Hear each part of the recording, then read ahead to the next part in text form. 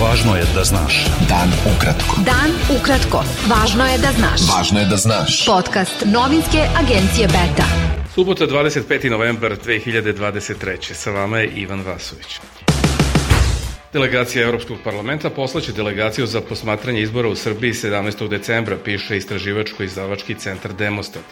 Pozivajući se na izvore iz Brisela, Demostat piše da još uvek nije poznat sastav delegacije, ali da je gotovo izvesno da će njen deo biti slovenački liberal Klemen Groš. Ministar spoljnih poslova Srbije Ivica Dačić izjavio je, govoreći u prvom sekretaru ambasadi Hrvatske Hrvoju Šnajderu, koji je proglašen personom non grata, da se diplomate ne smeju baviti obaveštajnim radom. Poverenica za zaštitu ravnopravnosti Brankica Janković saopštila je povodom Međunarodnog dana borbe protiv nasilja nad ženama da je od početka godine prema dostupnim podacima ubijeno 27 žena, a za proteklih 10 godina više od 300, te da se najveći broj femicida dogodio u domu žene. Sprečavanje rodno zasnovanog nasilja, prema njenim rečima, zahteva stalno sagledavanje stanja i hitno reagovanje odgovarajućim merama na najmanju pukotinu koja se pojavi u sistemu zaštite i prevencije. Ministarstvo za ljudska i manjinska prava i društveni dijalog ocenilo je da je nasilje nad ženama neprihvatljivo i da predstavlja društvenu anomaliju i zlo protiv koga se treba odlučno i dosledno boriti.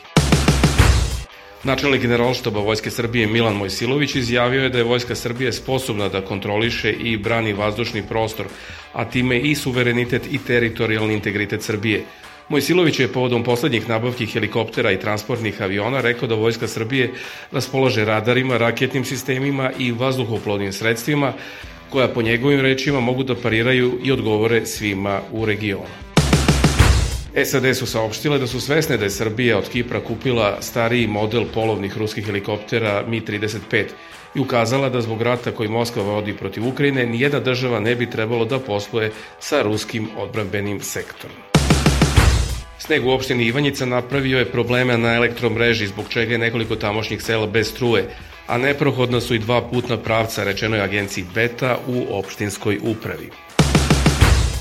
Predsednik Socijalističke partije Srbije Ivica Dačić izjavio je na predizbornom skupu u Užicu da je SPS patriotska stranka, a nekadašnji predsednik države Slobodan Milošević simbol buđenja srpskog naroda. Nosilac izborne liste koalicije Nada Miloš Jovanović izjavio je da se ta koalicija zalaže za hitno i potpuno odbacivanje takozvanog francusko-nemačkog sporazuma za Kosovo, kojim se po njegovim rečima priznaje secesija naše južne pokrajine.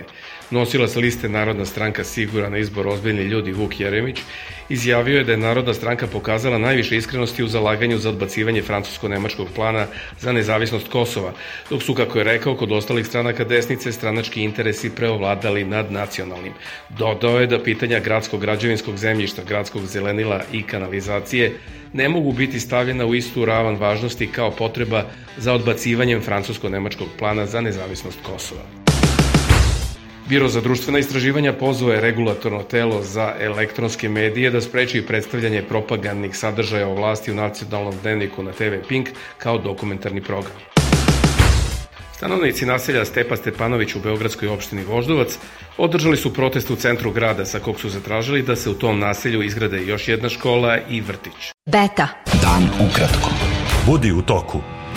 Ispred prostorija Socijaldemokratske partije Bosne i Hercegovine u Banja Luci su se okupili pripadnici boračke organizacije Republike Srpske, koji su ranije najavili da će na sve načine sprečiti okupljanje zvaničnika probosanske koalicije Trojka i njihovu nameru da u tom gradu obeleže Dan državnosti Bosne i Hercegovine, koji Republika Srpska ne priznaje. Predsednik Republike Srpske Milorad Dodik izjavio je u istočnom Sarajevu da se u Republici Srpskoj neće slaviti 25. novembar kao Dan državnosti Bosne i Hercegovine, jer o tome ne postoji nikakva zvanična odluka. Još je rekao da lidere Trojke u Banja Luci niko nije napao, ali da su ga oni zvali kako bi ih izvukao. Četvorodnevno primirje u ratu Izraela i Hamasa moglo bi biti produženo za dan ili dva, kako bi se omogućilo oslobađanje više izraelskih talaca koje drže palestinski ekstremisti u pojasu Gaze, javio je izraelski TV kanal 12. Delegacija zvaničnika iz Katara, zemlje zaliva koja nema diplomatske odnose s Izraelom, ali čije je posredovanje bilo ključno za postizanje sporazuma o primirju u ratu protiv Hamasa, doputovala je u Tel Aviv, javljaju izraelski mediji. Militantna palestinska organizacija Hamas oslobodit će 14 izraelskih talaca, a Izrael 42 zatvorenika, kao deo razmene tokom četvorodnevnog prekida vatre. To je saopštio jedan visoki egipatski zvaničnik koji je želeo da ostane anoniman i koji je dodao da su Egipat i Katar, koji su posrednici u pregovorima, dali Izraelu spisak talaca koje će osloboditi Hamas. Rusija je napala Ukrajinu sa oko 75 bespilotnih letelica iranske proizvodnje Šahid, od kojih je 71 uništen protivvazdušnom odbranom, saopštile su ukrajinske oružane snage.